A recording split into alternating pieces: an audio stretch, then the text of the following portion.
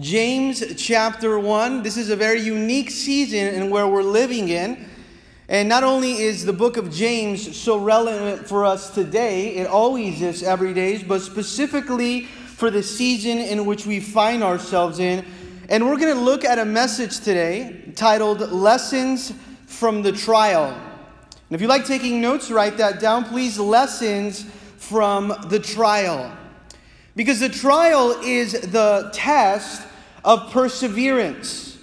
You see, this season for us as a church, as churches, as the body of Christ, is the test of perseverance for us. You know, it's not enough just to come and to look at the cross, to remember the cross, to speak about the cross and about the resurrection. We are also called to carry the cross. We're called to carry the cross in the trial. And during this season, we're learning what it means to carry the cross.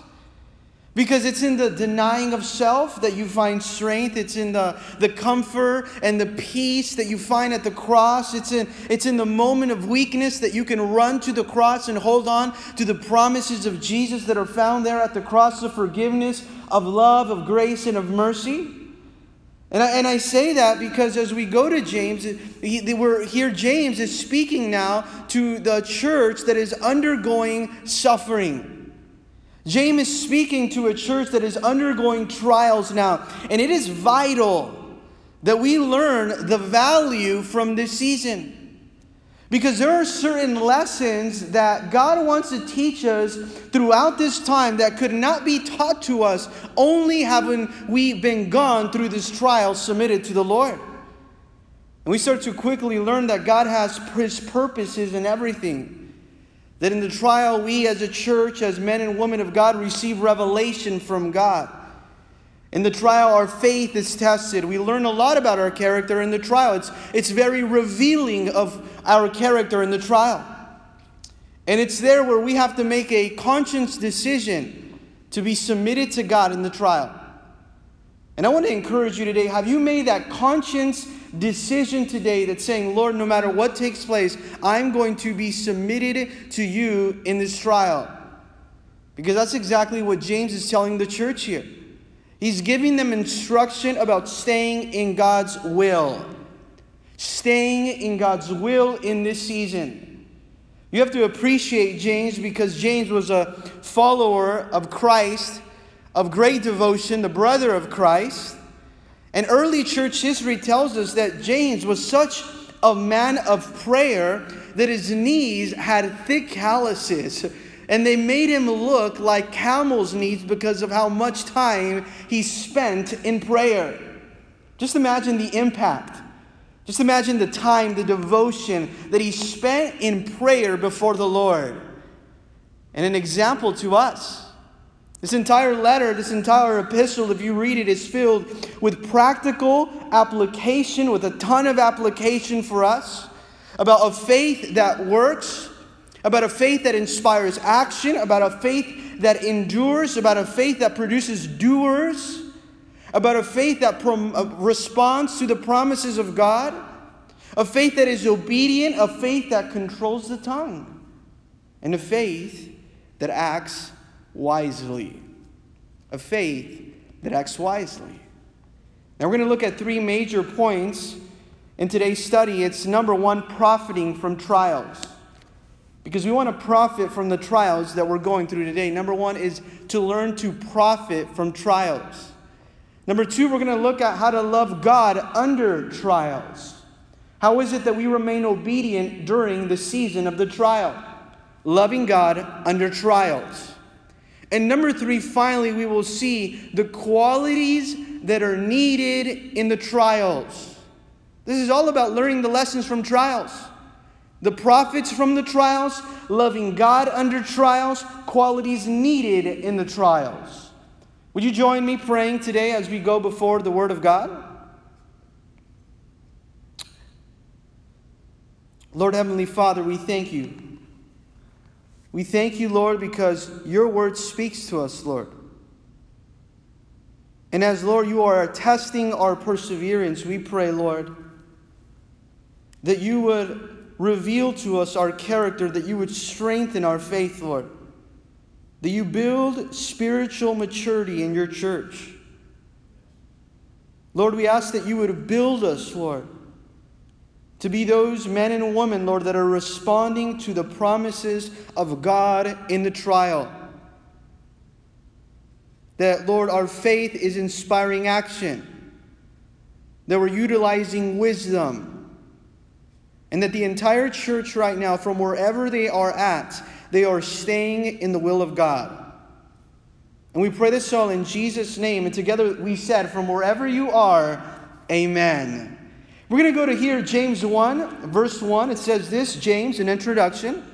A bondservant of God and of the Lord Jesus Christ to the 12 tribes which are scattered abroad.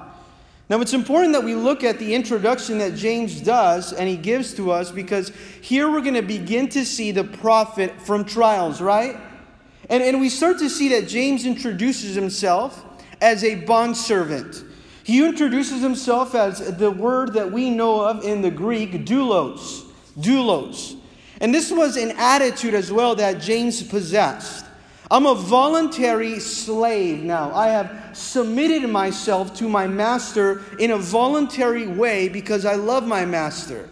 And he maintains himself, he identifies himself with an attitude of a servant in every season. Now notice the church is undergoing persecution. However, he maintains an attitude of a servant. He is a consistent example here as he begins this letter in this introduction. And it's from James, the bondservant, the example to us, to the 12 tribes which are scattered abroad. Now he's speaking to the Christians that are scattered due to persecution. This James, this bondservant, a leader of the church at the time. He's speaking to those Jewish people that were scattered due to the persecution and the trials that they were experiencing because of their faith due to Herod. But if you notice this, church history tells us and says always that persecution is a backdrop, or trials are a backdrop for the furtherance of the gospel. Every time the church has undergone persecution, every time the church has experienced trials, it has been used as a way or a season for the furtherance of the gospel.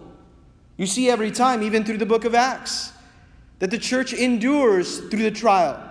The church is called to expand in the trial. And the church is called to evangelize in the trial. Can that be us today as we are staying in God's will, that we are choosing to endure in this season? We are choosing to expand the furtherance of the gospel with evangelism. Endure, expand, and evangelize. And he tells them this, greetings, verse 1.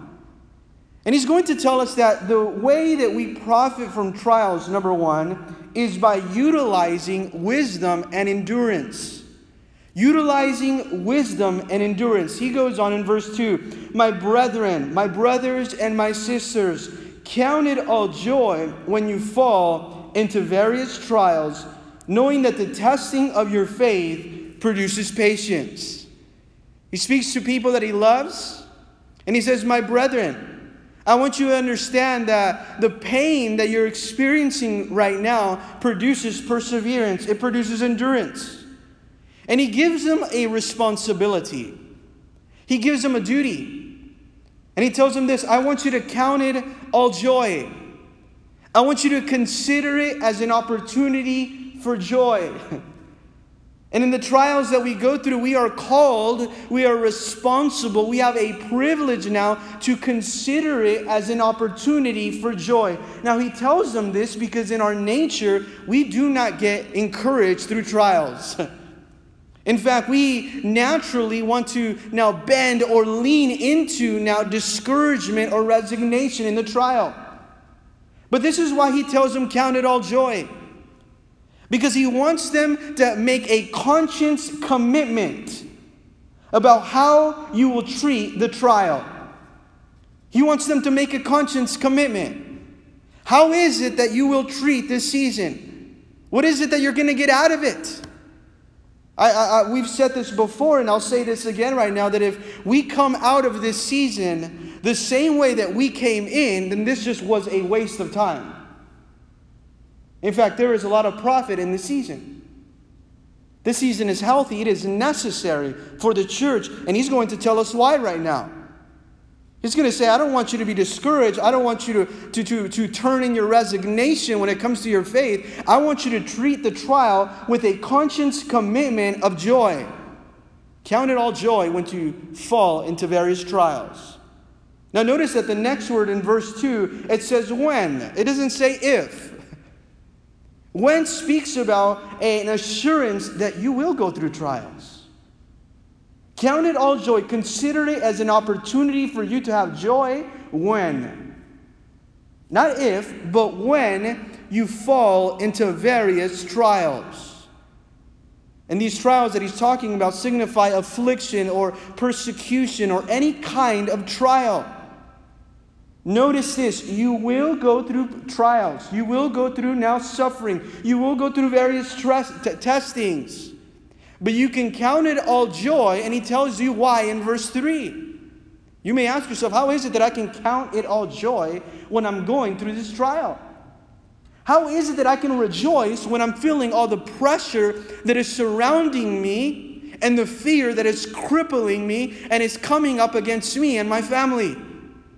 Count it all joy when you fall into various trials. Make the conscious decision. Verse 3, this is why. Verse 3, knowing that the testing of your faith produces patience. Now I want you to circle the word knowing in your Bible, because in the trial, we want to focus on what we know and not what we feel.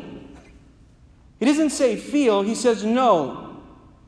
What is it that you know in the trial? It's not about how you feel in the trial. We have the reputation to consistently go into how we feel in the trial. He says, no, I want to remind you what you know in the trial. And it's important that we always focus on what we know, and we stand on the truth of what we know, and that's the Word of God. Because what you know in the trial can keep you secure in that season and in that place. What do you know? You know this, that the testing of your faith, in the trial, it tests your faith and it will produce something. Something will come out of it. It produces patience. Patience. You know what patience is? It's amazing because we have to stop and really talk about patience. Patience, he's talking here about maturity. He's talking about dependability. He's talking about perseverance. He's talking about strength. He's going from the emotional follower of Jesus Christ to the enduring disciple of the Lord. Do you see here that patience is important? The New Living Translation says, for you know that when your faith is tested, your endurance has a chance to grow. Do you know that when your faith is tested, your endurance has a chance to grow? In fact, this word patience is not describing someone that is passively waiting now for their turn as if they're waiting in a waiting room. That is not the patience that he's referring to. In fact, he's referring to an active endurance. A quality that helps you and gives you strength now. It's almost the quality of a marathon runner that helps him finish the race. Endurance. But endurance isn't built. Endurance isn't formed. It's not fabricated. It's not something that you can possess without pressure. You want to ask someone how and when and what is it about them that gives them endurance? It's because those that have experienced the most testing have been built to durability. Durability. Is your faith durable? Because that's what the patience that he's talking about at its root, and in fact, at its root, patience means to remain under. It's a picture of someone that's under a heavy load, choosing to stay under that heavy load instead of trying to escape now. It's the frame of mind that endures. And what does the trial do? It reveals your character. It reveals your faith. It reveals how much faith you do have, but it also reveals how much faith you do not have. And it becomes evident to you and to those around you. Solomon said it best, King Solomon, in Proverbs 24, verse 10, when he said, "If you faint in the day of adversity, your strength is small." The day of adversity is important for the disciple of Jesus. In fact, it is necessary for the disciple of Jesus. And in fact, those with the greatest faith are those that have been tested. I was talking to somebody from the church earlier last week over the phone, and they told me this: whatever God sends me, I will gladly accept. You know who that's coming from? That's coming from a person that's been tested. That comes from a person that has a faith that is durable. And that's the value in the trial. Because in the trial, that's the arena, that's the room, that's the place where your faith can grow. No, the trial is not the place of gratification. The trial is a place of growth. And this is what growth looks like. Let's go to verse 4. But let patience, let maturity, let spiritual maturity, let Christian character, verse 4, have its perfect work, or let it grow.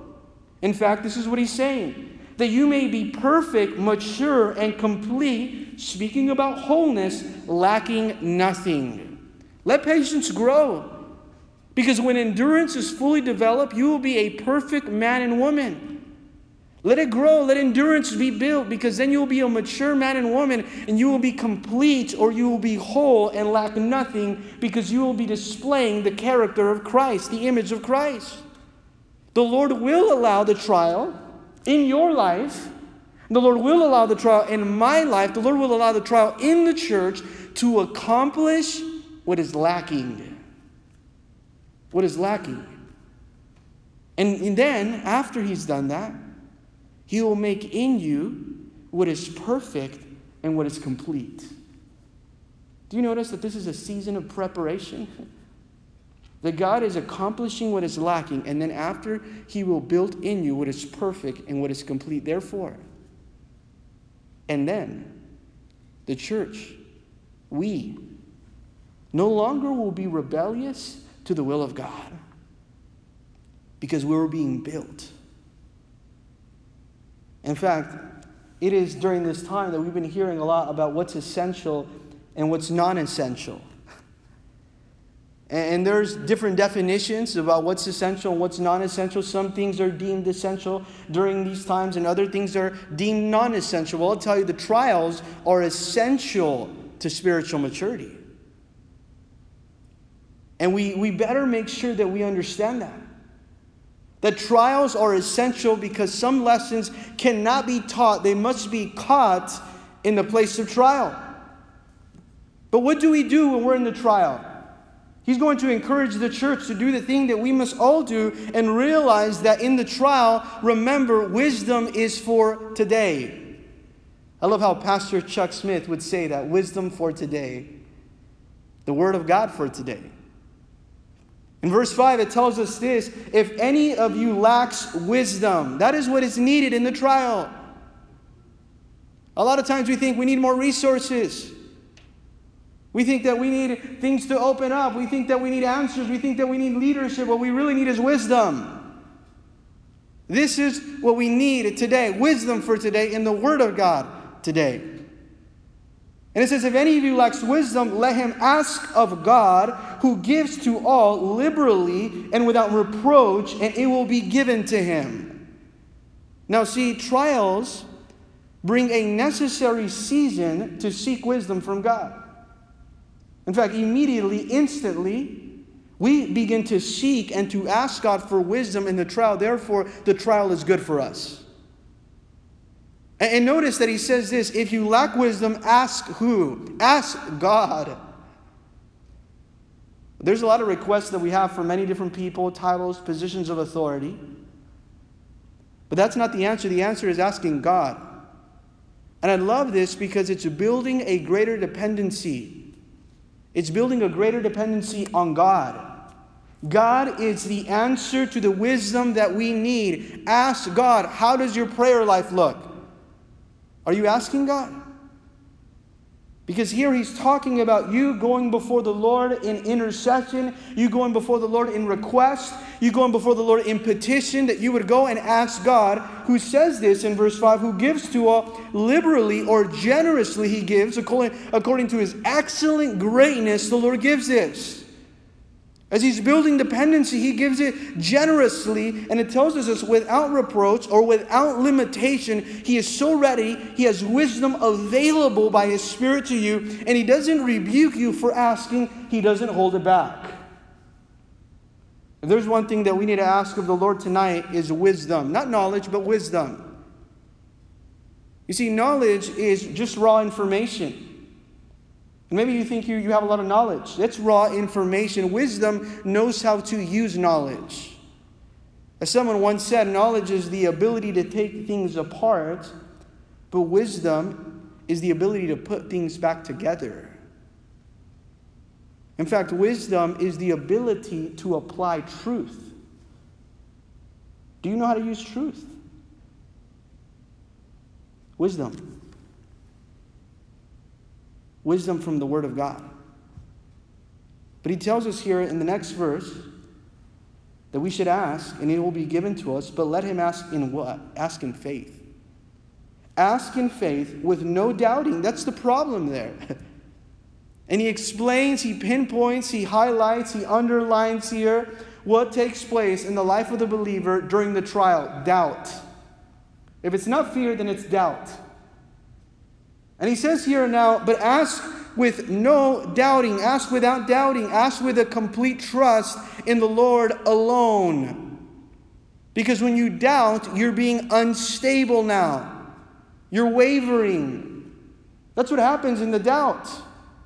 And let's keep reading here because it tells you, ask with no doubting, for he who doubts is like a wave of the sea driven and tossed by the wind. Have you ever seen a wave being pulled back and then tossed and then pulled back and then tossed? That's how the Christian looks when he's doubting.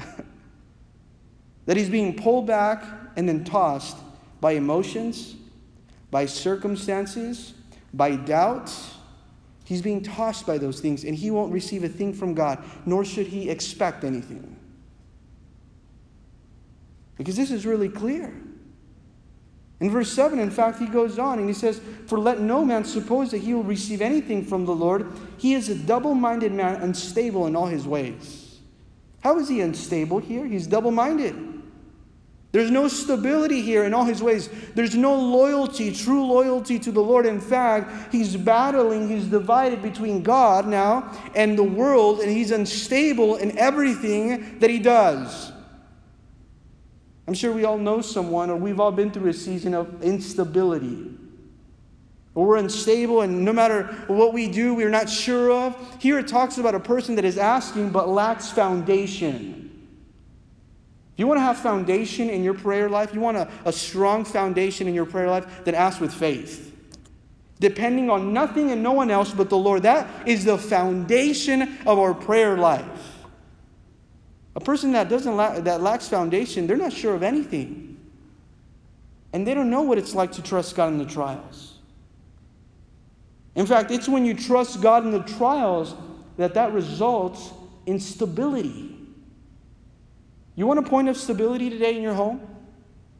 You want a point of stability right now in your walk with the Lord? It's your faith. Asking the Lord in faith. That way your faith today can be that point of stability for your spiritual walk.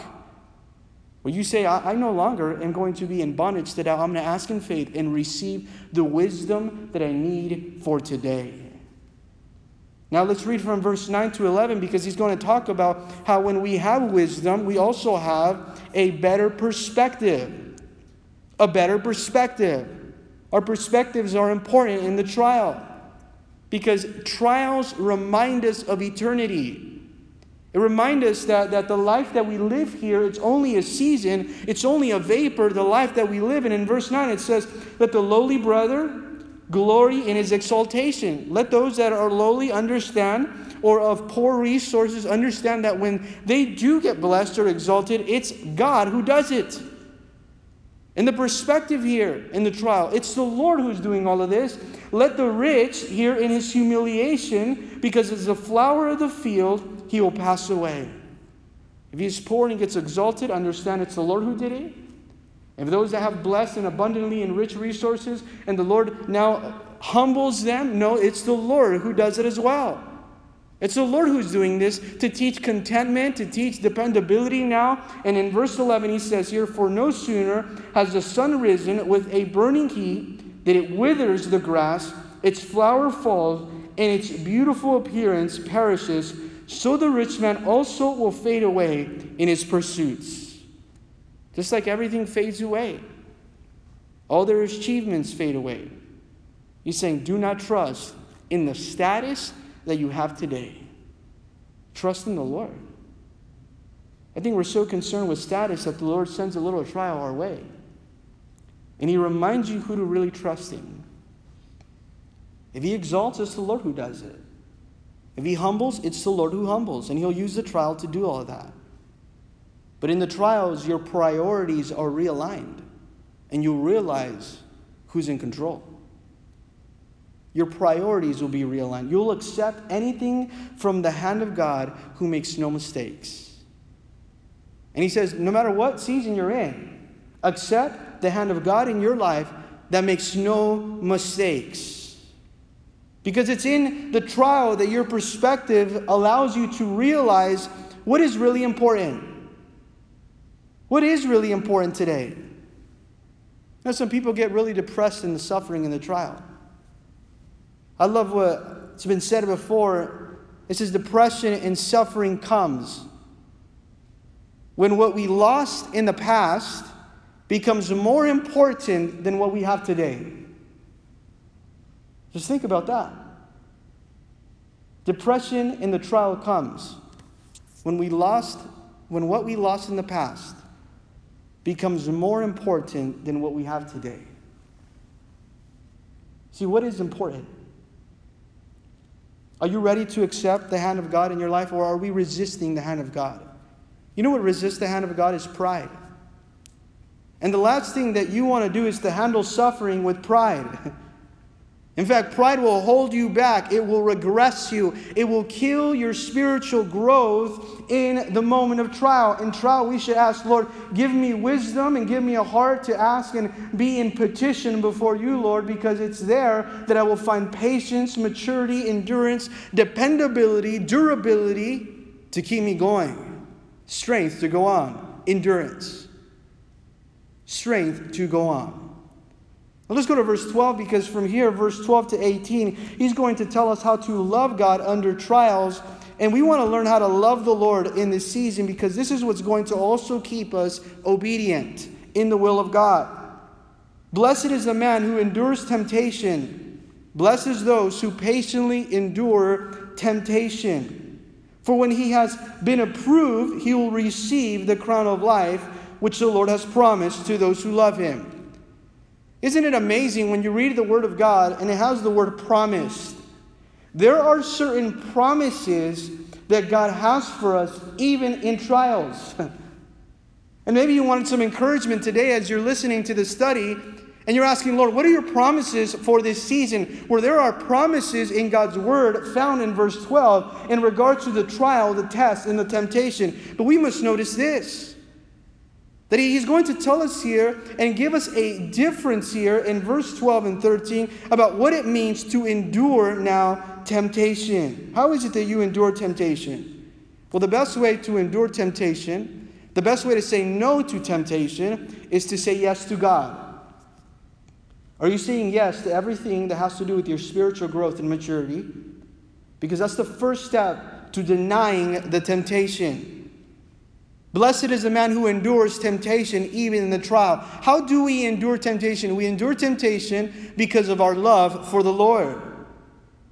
And because of our love for the Lord, we remain obedient, we remain steadfast in the will of God. Afterward, he promises something. He will afterward receive or be rewarded after he's been approved. Approved. Have you been approved?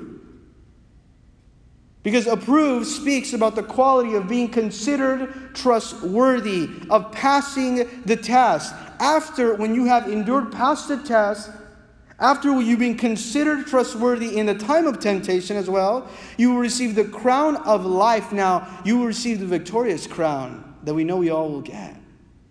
The crown of life, who the Lord has promised to those who love Him. Now, this is something and a reason for us to endure. Do you want a reason to endure? Well, look at the finish line. Do you know why marathon runners endure? Why those people that are racing?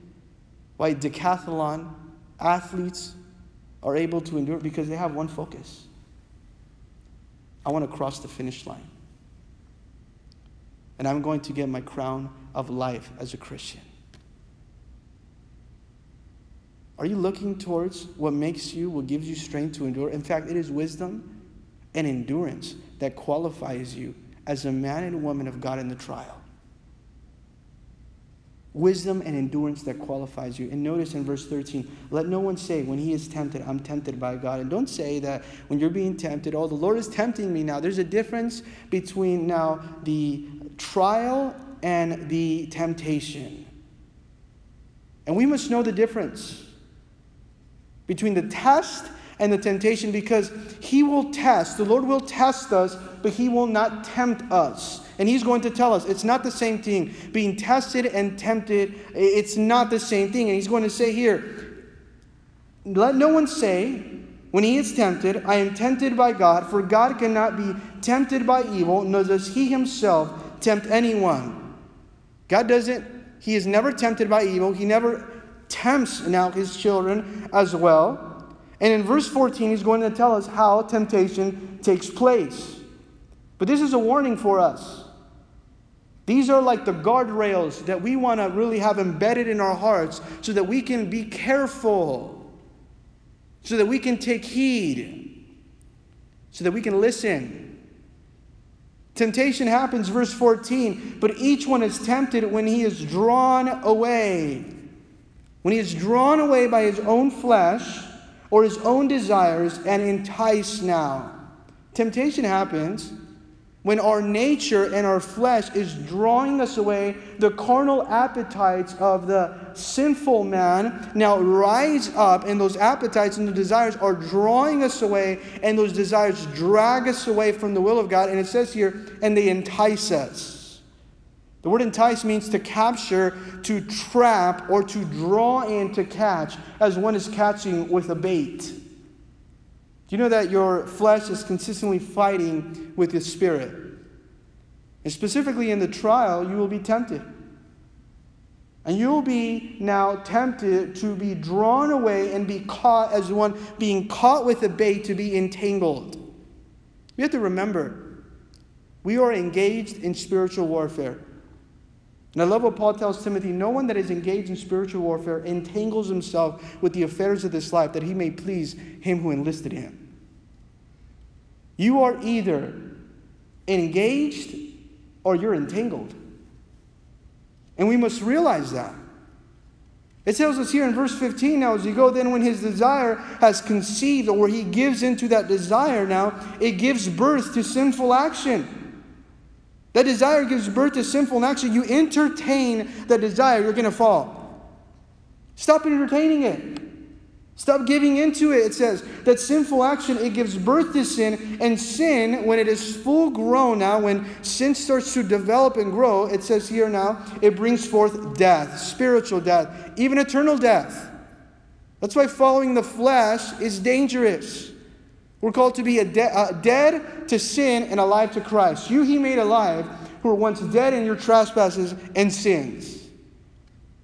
You notice how the warnings that He's giving now the church that is undergoing the trial? And then He's going to give them now a contrast between the temptation that they are going through, that is from our human nature, and the gifts that God gives us that is from His nature. Notice in verse 16, as he goes on, do not be deceived, beloved brethren. I don't want you to be lied to, thinking that God is the one that tempts you. Don't be deceived, please. He loves them. He doesn't want them to be led by deception. You know, in today's world where everything is about social media or the news, or what people think, their opinions, everyone is being led now by deception. And that's why we have to be careful that we're led by the truth, and that's the Word of God. What are you intaking right now? Are you intaking everything of the world, or are you intaking now the Word of God? Because he's going to tell us now, this is the contrast between the temptation of the sinful man and the good and perfect gift from God. Notice, do not be deceived, my beloved brethren. Verse 17, as he's going to talk about the goodness of God, even when we face temptation, every good, verse 17, and every perfect gift is from above. Well, that's amazing. You want some encouragement tonight? Every good and perfect gift is from above. In fact, notice this, that when you look at that verse, good and perfect now is what's good and perfect in his eyes. There's some things that we say, how can this be possibly good and perfect for me? I'll tell you, it can be. Because it's good and perfect, because it's accomplishing something in your life that glorifies God. Therefore, it is good and it is perfect, and it is the will of God for you. It's good and perfect in his eyes. And notice this, it comes down from the Father of lights. Temptation is evil, it's sinful. That doesn't come from God. But good and perfect, the will of God, comes from now the Father of lights now. It comes from the Father who created life and created light. That's where that comes from. And notice this, with whom there is no variation or shadow of turning. I love that. There's no variation or shadow of turning. What does that say? That he never changes. Have you noticed that? That shadows change with light? It's shadow of turning. It changes with light. But in the Lord, there is no variation. There's no change. He is unchanging. What does this tell us about good and perfect? That God is constantly, always good and never changing. I pray that you hold on to this verse. God is constantly good and never changing. Even in this season, he is the Father that created everything, the Father of lights. In him there is no variation and there is no shadow of turning. He doesn't change because of circumstances. He is always good and everything from him is perfect. He is God. And out of his own will, verse 18, notice this. Out of his own will, which means that he initiated our spiritual life, which means that he brought us forth. It means that he reached down to man with his grace, sending his only Son, Jesus, to die on the cross for our sins.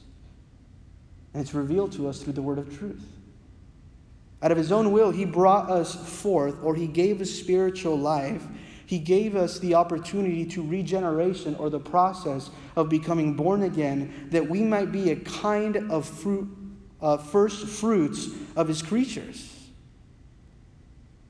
It was out of his will, out of his plan, that he gave us spiritual life. And it is by the power of the word of truth that we became his first fruits. A first fruit talks about the first of the harvest, your prized possession. Think about the value that the farmer finds in the first fruit. Can't believe the first fruit. Wow. Appreciate it, love it, value it. Because of his will, he's given us an opportunity by the word of truth. Notice that. Would you underline that in your Bible, by the word of truth? Because it is the power in the word of truth that is changing our lives every single day. It's the power of the word of truth. What you have, what you're holding in your hand right now, it is filled with power. It is the word of truth. That's why it is where we find wisdom. Because wisdom is only found in truth. And it is there that there is power to change our lives. Now from verse 19, he's going to talk about the qualities that are needed in the trials. What are the qualities that are needed in the trials? Well, first we want to learn the profit from trials. Then we're going to learn loving God under trials, as we've seen, to stay obedient. But also, what does it mean and what qualities do we need now in trials? Verse 19, so then, my beloved brethren, having been said that, those that I love, I want you to realize that. Let every man, now this doesn't only mean to the men, every man and woman. Let every man be swift to hear, slow to speak, and slow to wrath. This is so important for us. Because in the trial, we have a tendency of wanting to give an opinion, of wanting to be an expert. Everybody, all of a sudden, is an expert on something. And it says here, my beloved brethren, be swift to hear, be quick to listen. Listen to God, listen to others, because when you are quick to listen, you are others-centered. You're not self-centered. Be quick to listen. This is something that we need in the trial. Slow to speak and slow to get angry. Now, do you notice the order? Quick to listen, slow to speak, slow to get angry. This tells us that we would be angry a lot less frequently if we would be quick to listen and slow to speak. Therefore, we would not be angry. You're asking yourself, why is it that I'm always angry? Maybe because you're always talking. You're never listening. The most wisest thing that you can do is to listen. In fact, you learn more that way. Listening. Because here he tells us why this is so important. For the wrath of man, or the anger in human anger, that human anger does not produce, it does not accomplish, it does not reveal the righteousness of God. What kind of righteousness is he talking about? It doesn't reveal the character, it doesn't reveal the holiness of God. Our wrath always simply promotes and defends our own agenda. And he says, no, your anger that is being caused by an excess of speaking and not enough listening does not produce the character or the image or the holiness of God. In fact, I want to encourage you, church, tonight, when you speak, let it be a blessing and not a liability. Because there are too many times where when we speak, we become a liability in the body of Christ. Let your speech be seasoned with grace, we're told. Little Abraham Lincoln, he said, it's better to remain silent and to be thought of as a fool than to speak out and remove all doubt. And to speak out and remove all doubt. Now it says, verse 21, therefore, after been saying that, lay aside all filthiness now, an overflow of wickedness. Lay aside everything that is filth, everything that is impure, anything that is polluting or corrupting now the spiritual man, the woman. Lay it aside, every evil of your lives. Get rid of it. An overflow of wickedness that is contaminating and stopping and killing the spiritual growth, and receive with meekness the implanted word which is able to save your souls. Again, the word comes up again. What is it that we're called to do? What qualities do we need? We need the first qualities that we need in the trials is to learn to listen. Be slow to speak and slow to get angry, but also learn to receive the word of God humbly. Humbly receive the word of God. Not to say, well, I don't like that. That doesn't apply to me. That applies to my spouse. This applies to my children. This applies to my boss right here. No, humbly receive the word of God with meekness, with humility, that it's planted in your hearts. It's being sowed, those seeds of the word of God, in your hearts, and it has a power to save your souls. In fact, us as believers, we should maintain a teachable attitude to the word of God right now. A faithful attitude to the word of God right now. An accountable attitude to the word of God right now. Are you faithful to it? Are you teachable? And are you accountable to the word of God? Because you must learn to receive that word of God. It has power to save your souls. But the reason why you have to receive it is because you have to learn to receive it before you can apply it. You cannot apply something you haven't received. Verse 22, but be doers of the word of God here, and not hearers, only deceiving yourself. Be a doer, not a hearer. Be that person that lives out the word of God, and don't fool yourself.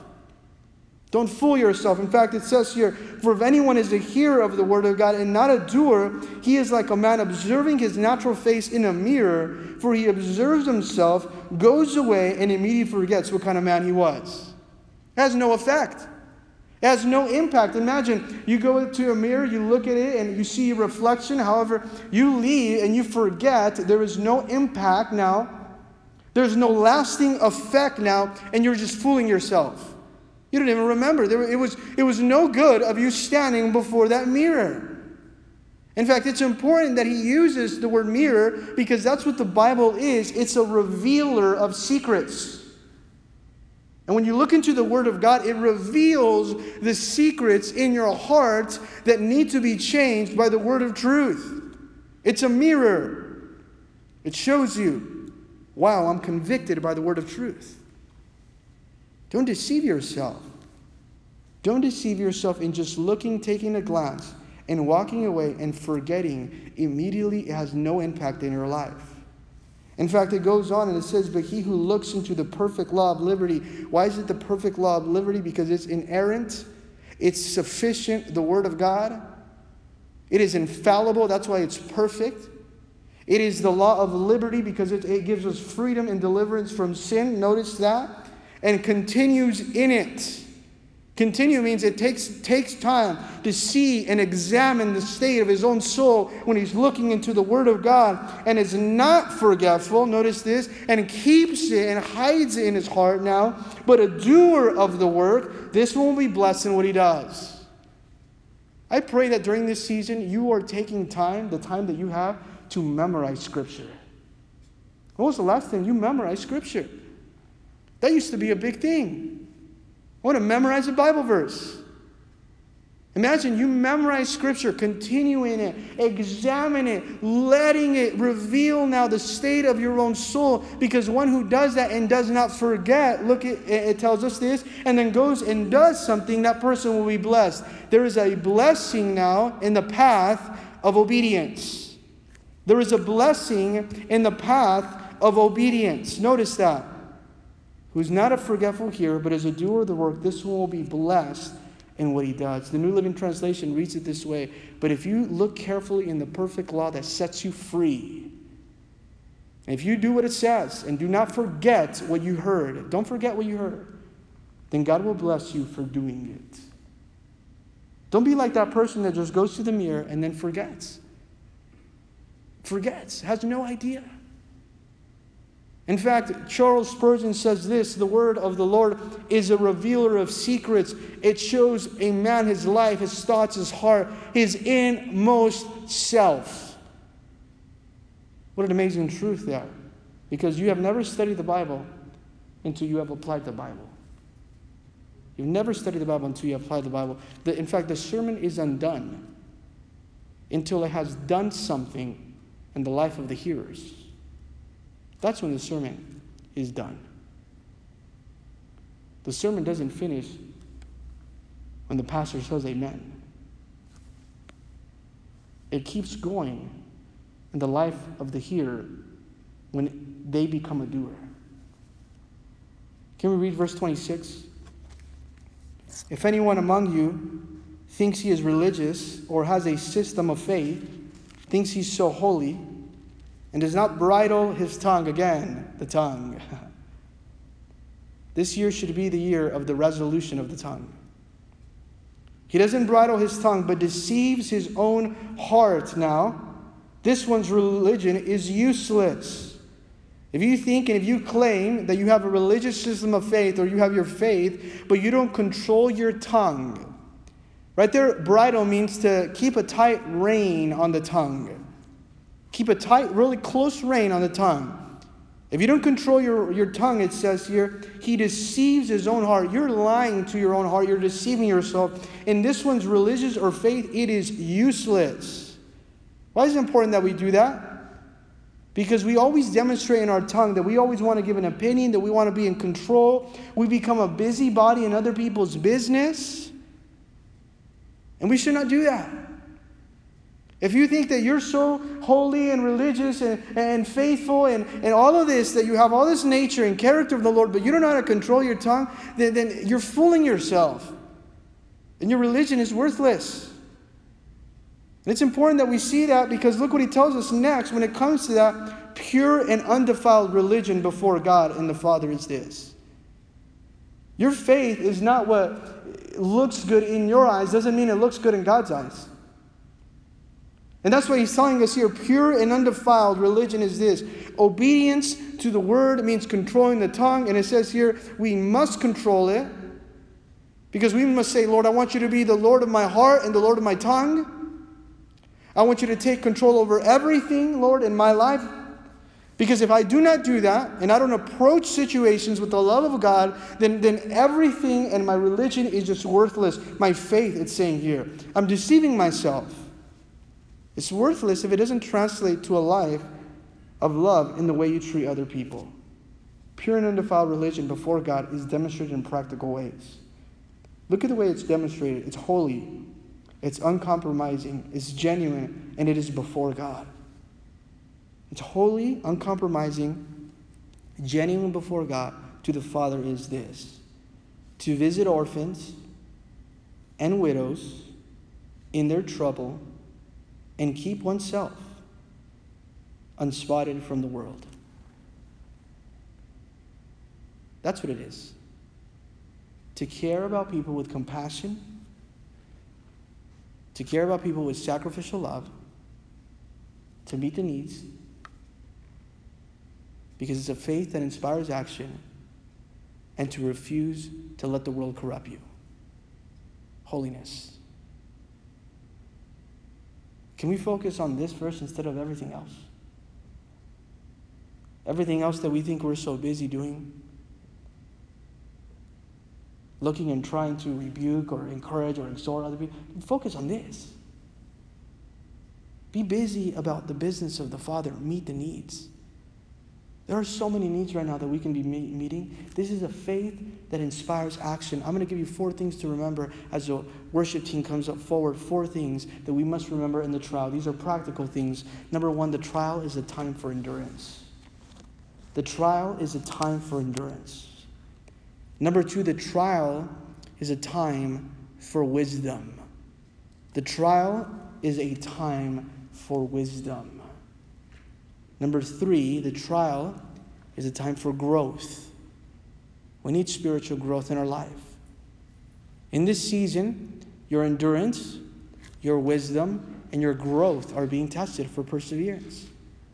But also, the trial is the time, and I love this one, the trial is the time for application. The trial is the time for application. Can we pray right now that the Lord would give us a heart for wisdom? A heart for wisdom that honors Him? That says, Lord, I want to trust you in the trial. Lord, I want the qualities that I need in the trial. Lord, I want to be in your will in this season. That it constantly is making a conscious decision to consider it a joy. Because it's producing spiritual maturity. Spiritual maturity. Let's pray.